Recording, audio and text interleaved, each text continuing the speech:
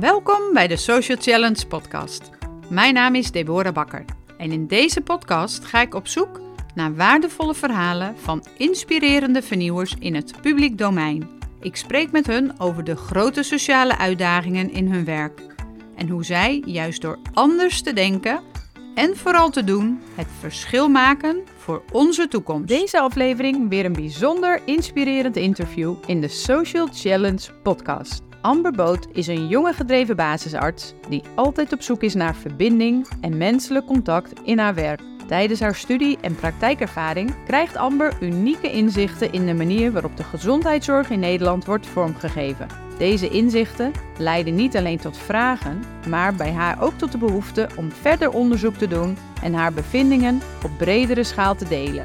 Om dit te bereiken bundelt ze haar krachten met 3 andere co-assistenten om een documentaire te maken over de gezondheidszorg in Nederland. Ze zamelen geld in door middel van een crowdfundingsactie en al snel hebben ze hun financiering rond om de documentaire te maken, de Zorg van Morgen. De documentaire behandelt de uitdagingen waar de gezondheidssector momenteel mee wordt geconfronteerd. Mensen die alsmaar ouder worden, maar ook weer chronisch ziek zijn.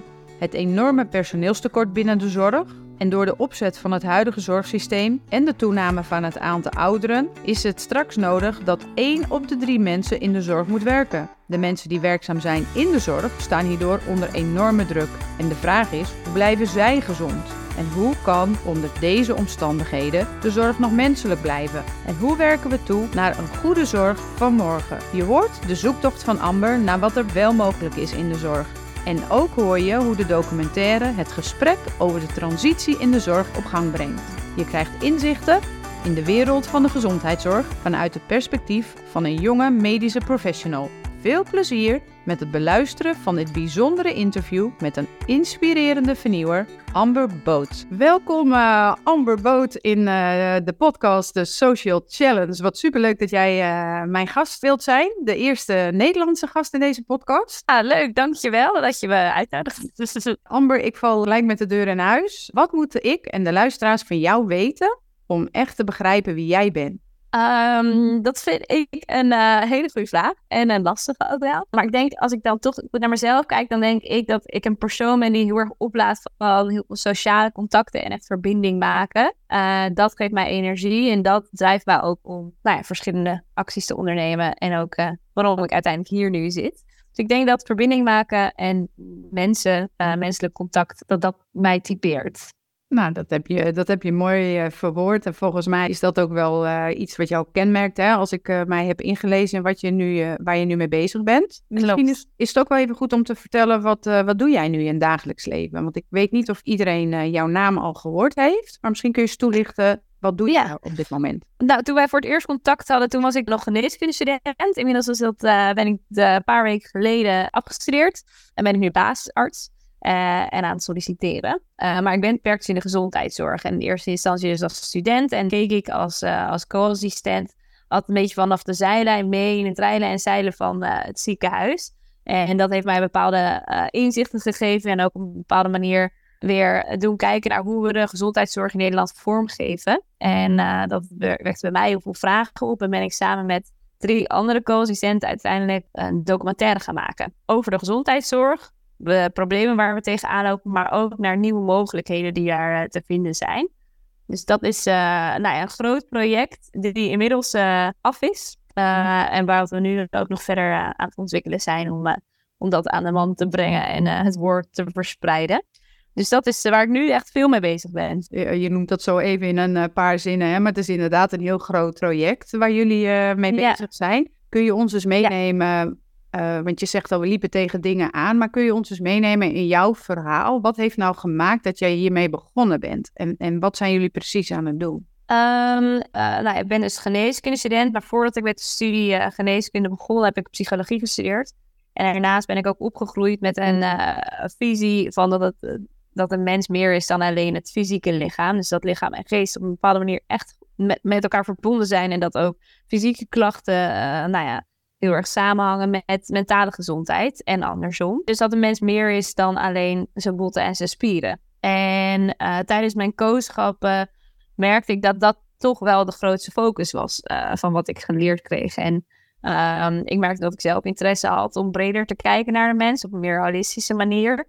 En ben ik op zoek gegaan naar artsen die dat ook in de praktijk toepasten. En zo ben ik in gesprek geraakt met heel veel inspirerende artsen die dat dus doen.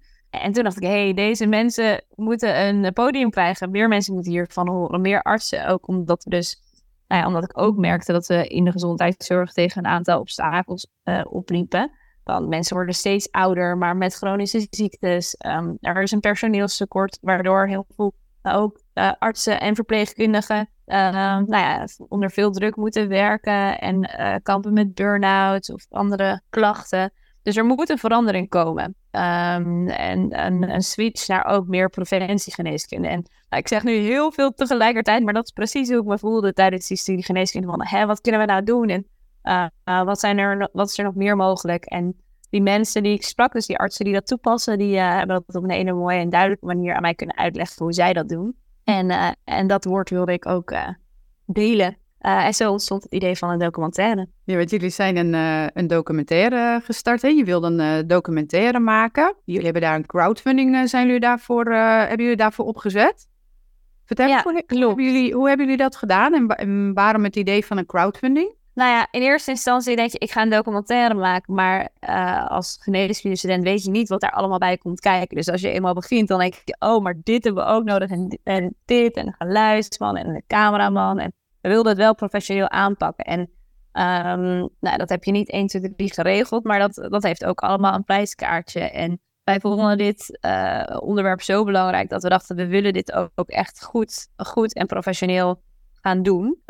Dus hoe gaan we dat doen? En in eerste instantie dachten we gaan verschillende bedrijven en gezondheidsorganisaties aanschrijven om in een soort van fondsen of sponsorschap te gaan werken. Maar dat kwam niet echt van de grond. En toen ontstond het idee van een crowdfunding. Dat wordt in de culturele sector vaker gebruikt. En toen dachten we, dat gaan wij ook doen. En daar is een hele handige crowdfunding website voor om dat op te zetten. Uiteindelijk kost het wel veel eigen energie om dat dan te delen en mensen te zoeken die willen doneren. En uiteindelijk hebben we ook een paar grotere sponsoren of donateurs gevonden die ons een stapje op weg hielpen. Dus dat was ontzettend fijn en uiteindelijk een mooi bedrag kunnen ophalen om het goed en professioneel aan te kunnen pakken. Ja, prachtig. Dus je hebt echt al het benodigde geld kunnen binnenhalen. Ja. Niet door fondsen, maar wel door een soort van sponsoren, hè? Maar volgens mij ook mensen die jullie een warm hart toedragen. Heel veel mensen. Ja, heel veel mensen. Het is ook leuk dat sommige mensen... Je kon een comment achterlaten als je iets doneerde. En dan, sprak daar ook heel veel liefde en positiviteit uit. Wat we ook toen al kregen. Terwijl mensen nog niet eens hadden gezien wat we hadden gemaakt. Dus je voelde daardoor al dat het onderwerp leefde. En dat er oor naar is. Ja, mooi. Ik krijg er zelf nu ook kippenvel van. Ja, dat is mooi, hè? Dus je wordt door zo'n breed publiek dan gesteund, zeg maar, in het gedachtegoed wat je wilt gaan uitdragen. Ja. Waar ik nieuwsgierig naar ben, Amber, want we gaan zo meteen verder in op de documentaire, maar ook op jouw visie op de zorg. Maar ik ben even benieuwd, waar komt deze gedrevenheid bij jou vandaan? Even los dat je dingen hebt gezien op de werkvloer, maar is het wat jij van huis uit hebt meegekregen? Ja, ik ben altijd wel echt een doener. Ik ben niet echt van het stilzitten. Dus als ik een idee in mijn hoofd heb, dan wil ik ook echt dat het van de grond komt. En ik zie niet zo heel vaak beren op de weg. En dat heeft me ook wel echt geholpen in bepaalde keuzes die ik dan maak. En durf ergens voor te gaan. En dat heb ik denk ik wel echt van huis uit meegekregen. Gewoon proberen en van de 10 dingen die je probeert, val je ook 5 keer op je bek. En dan ga je gewoon weer door. En dan zijn er 5 dingen die wel lukken. Dus dat is wel een beetje de visie waarmee ik ben opgegroeid. En dat zeker ook uitdraag in andere dingen van mijn leven. Ja. En dan ben ik nog nieuwsgierig. Kom jij uit een artsengezin? Hebben jouw ouders ook iets in de zorg gedaan? Of ben jij de enige in de familie? Nee, wel in de zorg. Mijn ouders zijn allebei fysiotherapeut. En mijn vader is ook haptotherapeut. Dus wel uit een zorggezin, maar geen artsengezin. De vraag die bij mij opkomt is... Hoe vinden zij het, zeg maar, dat jij hiermee bezig bent? Ja, die vinden dat ook geweldig en bijzonder. En hebben me ook echt heel erg gesteund in het hele proces. Ik heb natuurlijk met 3 andere co-assistenten gedaan. En het was natuurlijk niet altijd eventjes makkelijk voor ons, omdat we het naast onze co-schappen deden. Dus je bent al 5 dagen per week aan het werk. Dus het was vaak avonduren en weekenduren die we daarin stopten. En dan is het heel fijn om een familie te hebben die je daarin steunt. En dat hebben mijn ouders en ook mijn zus echt ontzettend fijn kunnen doen. En mij heel erg gemotiveerd om door te gaan op momenten dat het wat lastiger of moeilijker was. Dus nee, heel fijn. Je zegt van, ze hebben me gesteund, hè, want er waren ook wel periodes dat het wat lastiger was. Kun je eens een moment benoemen waarop je dacht van, nou, ik zie het nu even helemaal niet meer zitten? Inmiddels als je dan alles op film hebt en dat heb je weer een paar dagen gedaan, dan ga je, je hebt niet heel veel draaidagen, want draaidagen kosten ook heel veel geld. Dus je probeert het allemaal zo goed mogelijk te plannen. En dat zijn dagen waar je in je vol in de energie zit en helemaal in het verhaal, omdat je dan al die mensen spreekt en die energie krijgt. En dan daarna heb je heel veel beeldmateriaal. En dat was een moment waarvan ik wel dacht, oh ja, en nu moeten we keuzes gaan maken. En dat zijn lastige momenten en daarin, maar ook heel leerzaam, om dus van heel veel woorden uiteindelijk 25 minuten film te maken. En dat waren soms wel ook kill your darlings momenten, dat je dacht, oh, ik wil dit erin. Maar ja, dat past niet. En ook binnen onze groep hadden we wel eens conflict, in de zin van, misschien wilde de een juist dit stuk heel erg uitlichten en de ander juist dit thema meer ruimte geven in het eindproduct. Dus daarin in gesprek gaan, zijn niet altijd de makkelijkste gesprekken, maar wel de meest leerzame momenten. Dat soort situaties. Ja, want je zegt het mooi, hè? Want je doet het natuurlijk niet alleen. Je hebt het met nog een aantal collega's gedaan. Dus ja. Je moet daarin ook met elkaar de gemene deler zien te vinden, hè? De thema's, zoals je zegt. Ja. Hoe hebben jullie elkaar steeds gemotiveerd daarin?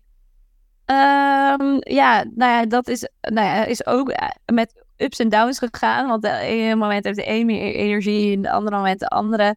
En er zijn ook periodes geweest dat voor iemand dan, of meerdere in een groep dan eventjes wat te veel werd. Als het bijvoorbeeld intenser werd tijdens de kooschappen, of dat het op een ander vlak wat moeizamer ging. En dan lieten we ook wel de ruimte om een stapje terug te doen in het geheel. Want onze eigen gezondheid stond in eerste instantie voorop. Ook met het maken van deze documentaire. En het was een kunst om die ruimte te geven. En uiteindelijk wel weer elkaar inderdaad te proberen te motiveren om door te gaan. En dat is ook heel erg gelukt door alle reacties die wij kregen along the way. En dus de mensen die we spraken en hierover vertelden. En ook als het eindproduct steeds dichterbij komt, dat je dan ook wel echt zin hebt om het te gaan laten zien aan mensen. Dus uiteindelijk is dat wel gelukt. Als je het dan hebt over dat moment dat je het kon laten zien, hè? Want jullie hebben een prachtige documentaire gemaakt. Kun je ons dus vertellen over... Misschien wil je zo meteen wat over de inhoud vertellen, maar ik ben even benieuwd, dat moment dat je dan eindelijk die documentaire mocht laten zien. En jullie hebben hem gepresenteerd aan een groep mensen. Ja, we hadden een groot evenement georganiseerd in Pakhuis Zwijger. Dat is een debatcentrum in Amsterdam. En in eerste instantie waren we al overdonderd door de animo voor het evenement. Want wij hadden 250 mensen uitgenodigd en toen opeens zat de zaal vol met 300 man. Dus dat was al een hele blije verrassing voor ons. Maar wat ook heel bijzonder was, is dat we eigenlijk tijdens die vertoning konden doen waarvoor we het hebben gemaakt. En dat is een gesprek openen over transitie in de zorg en hoe we bepaalde visies die we hebben laten zien in de documentaire dan ook uiteindelijk tot uiting kunnen brengen. En dat deden we tijdens die vertoning aan de hand van een discussiepanel van 4 verschillende artsen uit verschillende hoeken van de gezondheidszorg. En aan de hand van stellingen gingen we in gesprek over die transitie en hoe we een verschil konden gaan maken. En ook een beetje interactie met de zaal, vanuit vragen vanuit de zaal, om te kijken hoe we dat het beste konden gaan doen. En dat is waarom we dit uiteindelijk zijn gaan maken, om dat echt dat gesprek te openen. Ja, dus je zegt, we zijn die documentaire gaan maken, hè, want we staan voor een enorme transitie in de zorg. En we willen daar het gesprek over aangaan om te kijken, hoe kunnen we die zorg nou anders gaan organiseren? Ja, het is wel heel makkelijk om soort van te klagen over de gang van zaken, maar het is veel mooier als we kunnen gaan nadenken over oplossingen. Ja, mooi. En ik hoorde ook van een van die sprekers in de documentaire, en die gaf ook zo mooi aan. Ja, er is natuurlijk heel veel voor nodig om het systeem te veranderen. Hè. Daar zullen we zo meteen nog wat meer dieper op ingaan.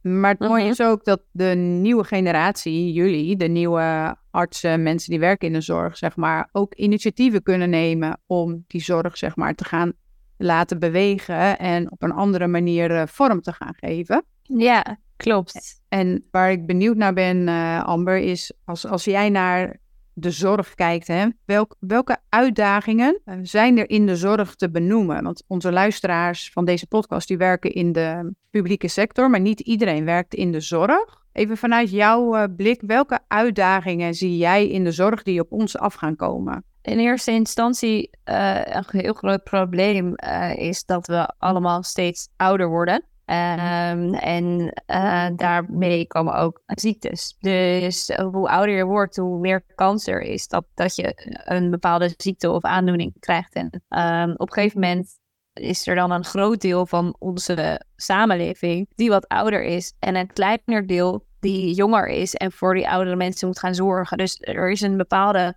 groep die veel zorg nodig heeft. En we kunnen dat niet altijd leveren. Dus er moet een bepaalde verandering komen in hoe we die zorg gaan leveren. Anders houden we het niet vol met een kleine groep jongere mensen die zorg wel kan leveren. Dus dat is een groot deel. Daarnaast is een groot deel wat van de ziektes dat toeneemt, zijn chronische ziektes. Een groot deel daarvan zijn ook leefstijlgerelateerde ziektes.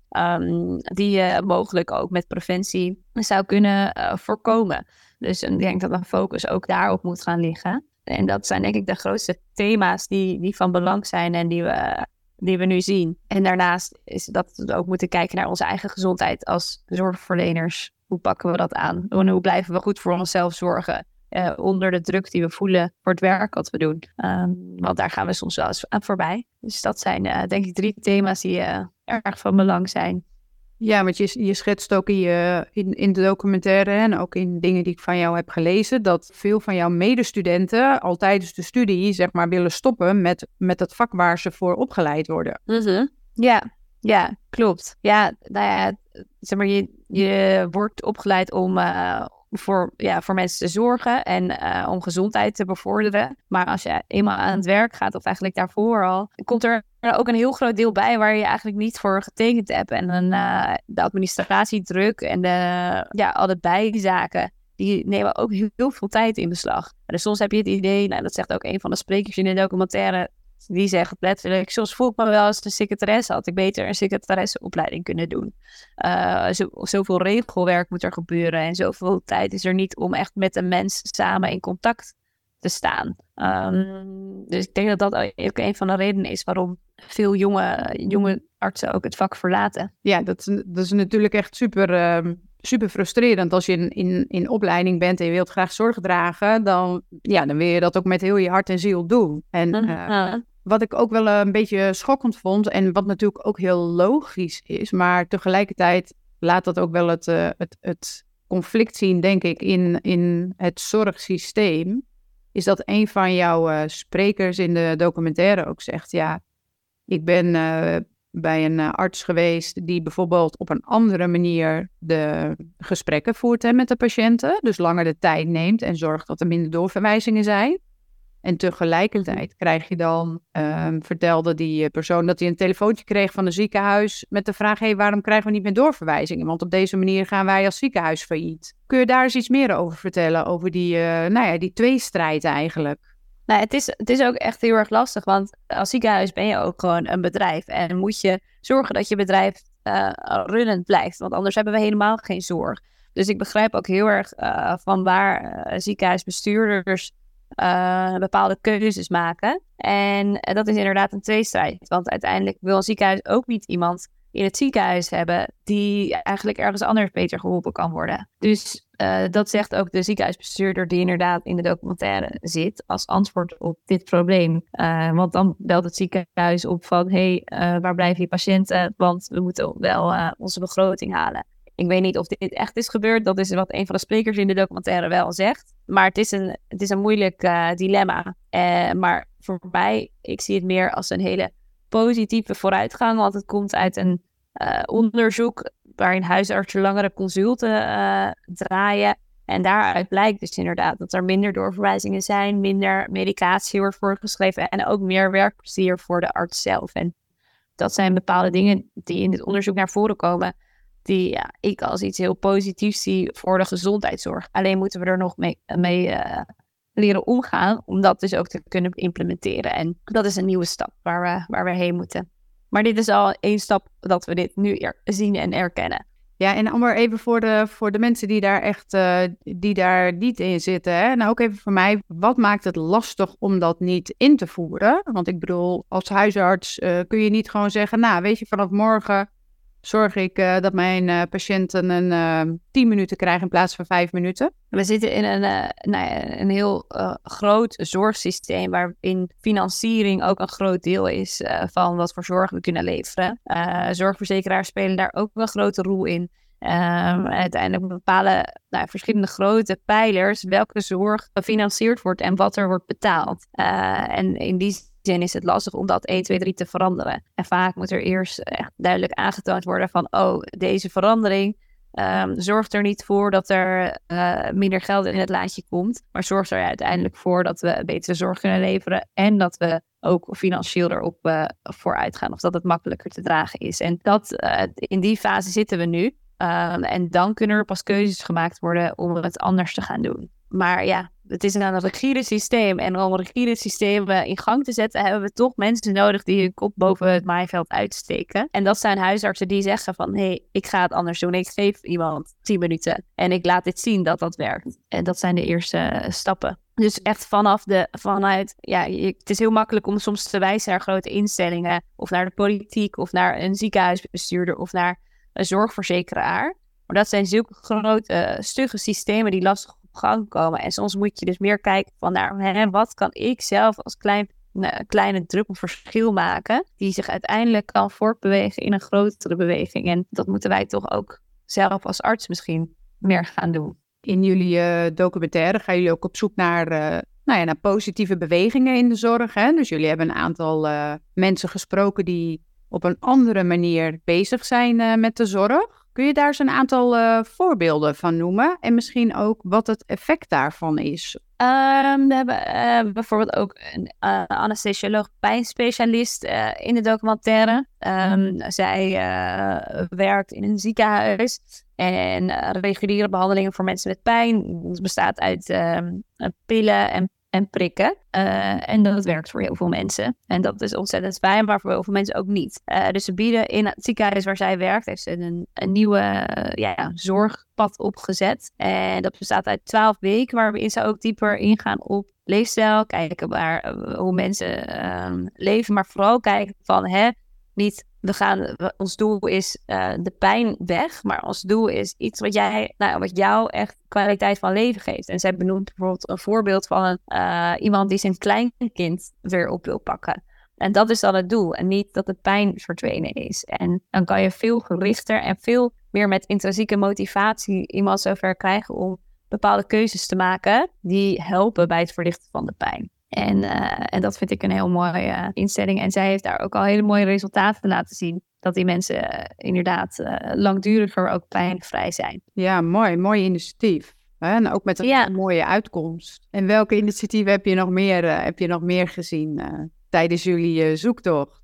Ja, een van de artsen die mij echt, eigenlijk deze zoektocht is gestart bij mij, is Ines van Rozenstiel. Zij is kinderarts en heeft tegelijkertijd een poli opgericht in het ziekenhuis ook, waarbij ze de integrative medicine toepast en met name integrative oncology. En dat is een nieuwe vorm van, niet nieuw, in Amerika is het al veel langer geïmplementeerd, maar een andere vorm van gezondheidszorg waarbij het heel erg dat westers technisch-farmaceutische geneeskunde combineert met ook een meer holistische aanpak, waarin er ruimte is voor voeding, slaap, beweging, ontspanning. En dat zijn elementen die zeker naast behandeling van kanker met reguliere behandelingen, zoals chemo, bestraling en misschien ook operatie, ondersteuning kunnen bieden aan de hele behandeling van die kanker. Dat doet zij dus ook in de vorm van een polygesprek in het ziekenhuis. Dus dat is een hele mooie combinatie tussen het reguliere en het misschien wat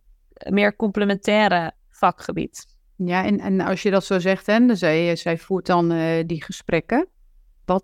Wat zijn de resultaten daarvan? Hè? Want je zegt, volgens mij wat je net zei, is het ook het idee dat we zeg maar de bestaande zorg, hè, je noemt het de westerse zorg en de, laat ik zeggen, holistische zorg, dat het samen gaat, hè? Wat is dan het resultaat, zeg maar, van wat zij doet daar? Wat voor verschil zie je daarin? Ja, wat een van de grotere uitkomsten is, wat je daarvan ziet, is dat je het zelfhelend vermogen van een patiënt ook stimuleert en verbetert. Natuurlijk is er voor de behandeling van kanker nog steeds chemotherapie en bestraling nodig.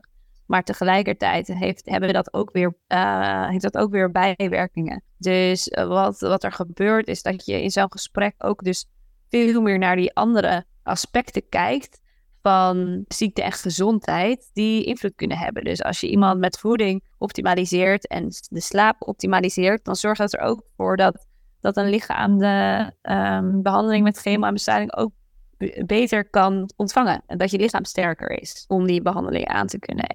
En dat stimuleert elkaar. En daarnaast is het ontzettend fijn om ook met een arts in het ziekenhuis dit soort vragen te kunnen stellen. Ontzettend veel mensen hebben steeds meer vraag naar alternatieve vormen van geneeskunde. En het is lastig en ik denk ook een beetje jammer als we als artsen ons daarvan wegkeren en denken dat het allemaal maar kwakzalverij is. Want er zit denk ik veel meer wijsheid in sommige behandelingen die we in eerste instantie als niet regulier beschouwen. Ja, dat is mooi wat je zegt. Het is eigenlijk, en dat zei je ook in ons voorgesprek, hè, het is een soort van en-en. Hè? We zouden eigenlijk op zoek moeten naar hoe kan het elkaar aanvullen.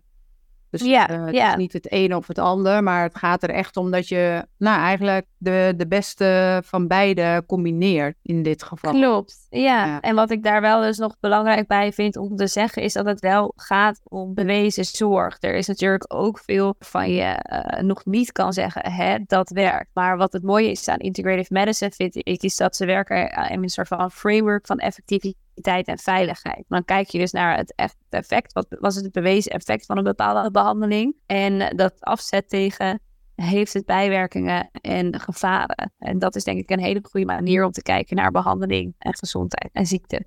Dus die combinatie is voor mij echt voor de toekomst als arts ook heel belangrijk. Ja, en hoe merk je dat jouw collega's daar tegenover staan?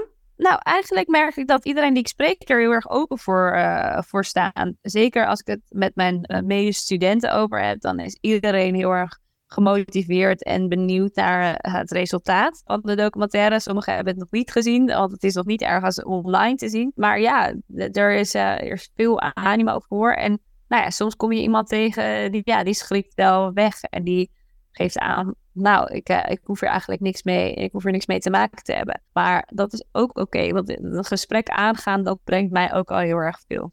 Wat brengt jou dat dan? Ik heb namelijk het idee dat als je alleen maar met mensen praat die een bepaalde dezelfde visie hebben, dat je ook niet verder komt. Zo'n gesprek met iemand die anders denkt over een bepaalde situatie of manier van werken of een hele andere visie op gezondheid en zorg, dat ik daar ook weer van kan leren. Maar dat je ook door in gesprek te gaan in plaats van in de aanval te gaan, ook weer tot mooie uitkomsten komt en je ook dichter bij elkaar komt en elkaar beter leert begrijpen. En hopelijk is er dan ook een zaadje geplant van mijn visie bij die ander. Ik kom ook wel eens tegen, en dat volgens mij zag ik dat ook in jullie documentaire, dat het thema onzekerheid is natuurlijk wel een groot thema binnen de zorg, maar ook binnen artsen. Hoe sta jij tegenover onzekerheid? Ik vind onzekerheid juist iets heel erg waardevols. Vaak, zeker in de geneeskunde, is er eerst toch een idee dat een arts ook niet onzeker moet zijn. Dat dit het is en dat je heel duidelijk moet zeggen, dit werkt voor dat. En het is niet zo rechtlijnig. Een mens is meer dan dus alleen zijn botten of zijn spieren. Er zit dus veel meer achter. Dus voor de ene patiënt werkt dat beter dan voor de andere patiënt. Dus het gaat er echt om dat je dus ook dat mag omarmen als arts. En dan in gesprek moet gaan met de patiënt en kijken wat voor diegene het beste is. Dus niet dat jij kan zeggen, oh, dit moet je nu doen. Het gaat om de samenwerking daarin tussen patiënt en arts. En de samenwerking ook tussen verschillende artsen met verschillende ideeën. Dus ja, ik denk dat het juist ons vakgebied verder brengt om soms vraagtekens te durven stellen. En dan ook uiteindelijk weer daarmee aan de slag te gaan en denken, oké, nou, is het dan wel echt zo? Hoe we dat al jaren zo doen. En dan opnieuw een onderzoek te starten en te kijken of dat inderdaad zo is. Of dat er iets nieuws juist beter is voor een bepaalde ziekte. En jullie hebben die documentaire gelanceerd. Het idee is dat het natuurlijk niet alleen de documentaire is, maar dat je vooral het gesprek aangaat daarna met elkaar, hè, met collega's binnen de zorg, maar misschien ook buiten de zorg. Jullie hebben de lancering gehad en toen hebben jullie een aantal stellingen neergelegd. Ik ben wel nieuwsgierig, welke stellingen hebben jullie neergelegd en hoe werd daarop gereageerd? Kun je eens eentje noemen? Een van de stellingen was bijvoorbeeld, de arts is en blijft verantwoordelijk voor de gezondheid van de patiënt. Dat was ook een bepaald thema die in de documentaire voorbij komt van wie is nou eigenlijk verantwoordelijk voor gezondheid? Publieke gezondheid, maar ook individuele gezondheid van de patiënt. En dat was wel een stelling die veel op teweeg bracht. De ene arts die op het podium stond, die zei meer, nou, ik denk dat de patiënt meer verantwoordelijkheid moet krijgen voor zijn eigen gezondheid. En op die manier dan ook bepaalde gezondheidsbevorderende keuzes gaat maken. Eerder dan als de arts de verantwoordelijkheid helemaal overneemt. En de andere reactie van de andere arts die op het podium stond, die zei ook van, ja, maar niet iedereen is in de positie om bepaalde gezondheidsbevorderende keuzes te maken. De ene patiënt heeft daar veel meer ruimte voor of komt uit een bepaald sociaal milieu waarin dat moeilijker is om bepaalde gezondheidsbevorderende keuzes te maken. Dus het is een stelling waar niet zo 1, 2, 3, 1 een antwoord op te vinden is, maar wel heel veel nieuwe vragen voortbrengt van hoe gaan we dan die verantwoordelijkheid wel bij de patiënt leggen, maar hoe kunnen we dat voor iedereen zorgen dat dat ook mogelijk is. Ja, dat het voor iedereen toegankelijk is eigenlijk. Ja, om dus ook die keuzes te kunnen maken. En ook lastig, denk ik. Hè? Want je kan inderdaad een stelling nemen, maar wat je ook zegt, ja, niet voor iedereen is het natuurlijk even toegankelijk. En niet iedereen heeft de middelen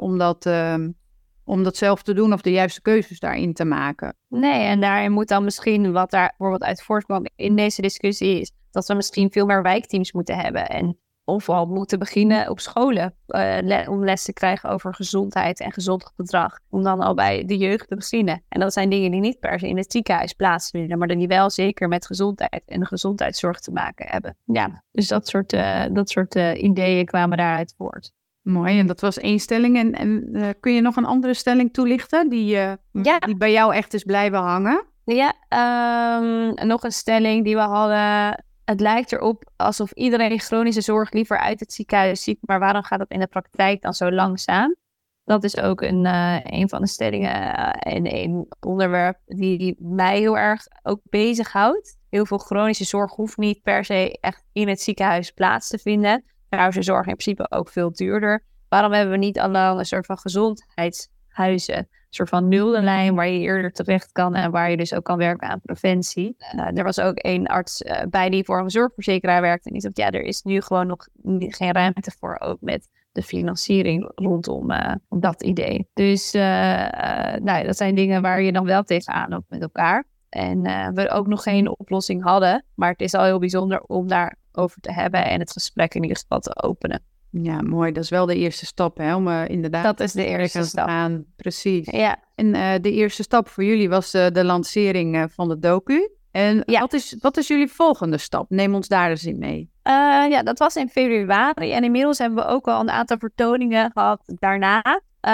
Bij verschillende gezondheidsinstellingen die onze documentaire wilden laten zien op hun symposia of evenement. En de ene die wilde alleen de documentaire laten zien. En de ander wilde ook dat wij erbij waren om wat toelichting te geven. En een andere wilde ook dat we sprekers uitnodigden om weer aan de hand van stellingen dat gesprek te openen. Dus zo hebben we verschillende dingen al achter de rug. En daar zijn we eigenlijk nu nog steeds meer mee bezig. Dus mocht er een luisteraar denken van, hey, dat wil ik ook voor mijn gezondheidsinstelling. Dan kunnen ze altijd mailen, contact met ons zoeken.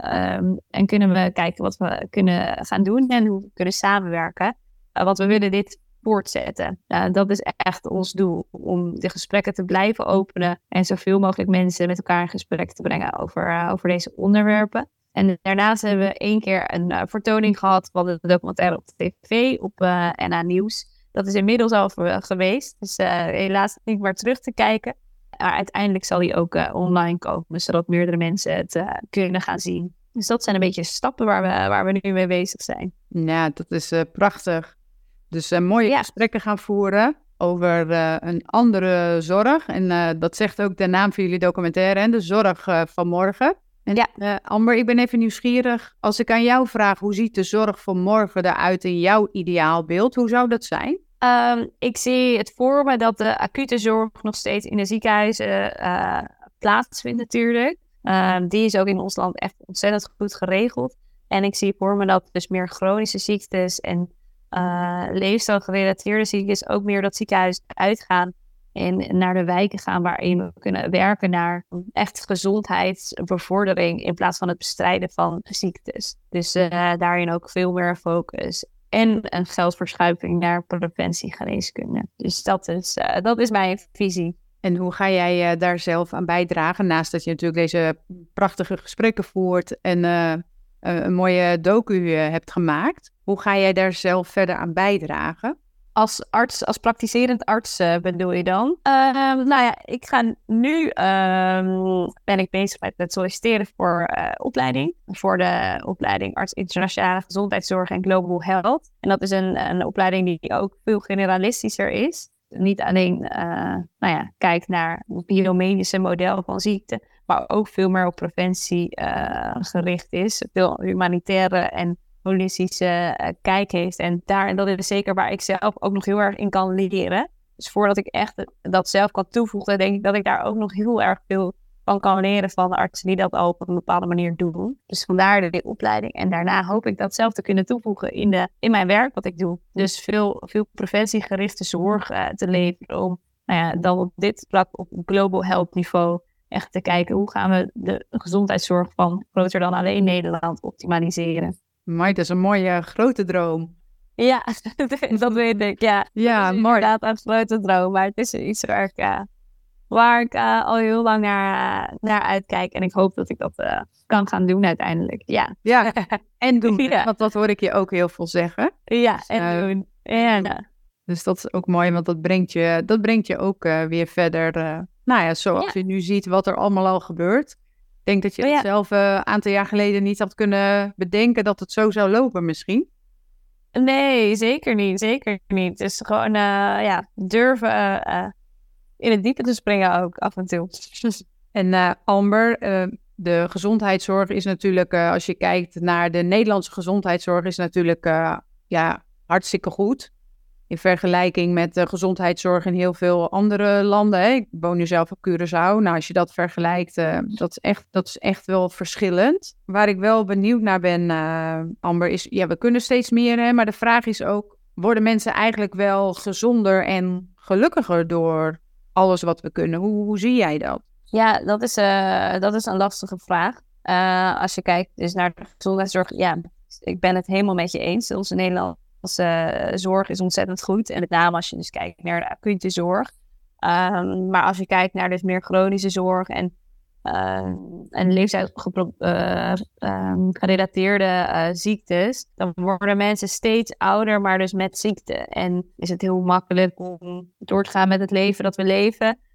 Maar of we daar nou gelukkiger van worden, ja, dat vraag ik me ook af. Gezonder worden we in ieder geval niet. Dus er moeten bepaalde keuzes worden gemaakt, dus meer preventiegericht, om ook daaraan te werken. Dus ja, we kunnen wel ouder worden met heel veel technieken en behandelingen die we in ons arsenaal hebben als Nederlandse gezondheidszorg. Maar het is ook belangrijk om te kijken of we dan inderdaad, naast dat we ouder worden, ook nog gelukkiger en gezond blijven. En daar is iets meer voor nodig, denk ik.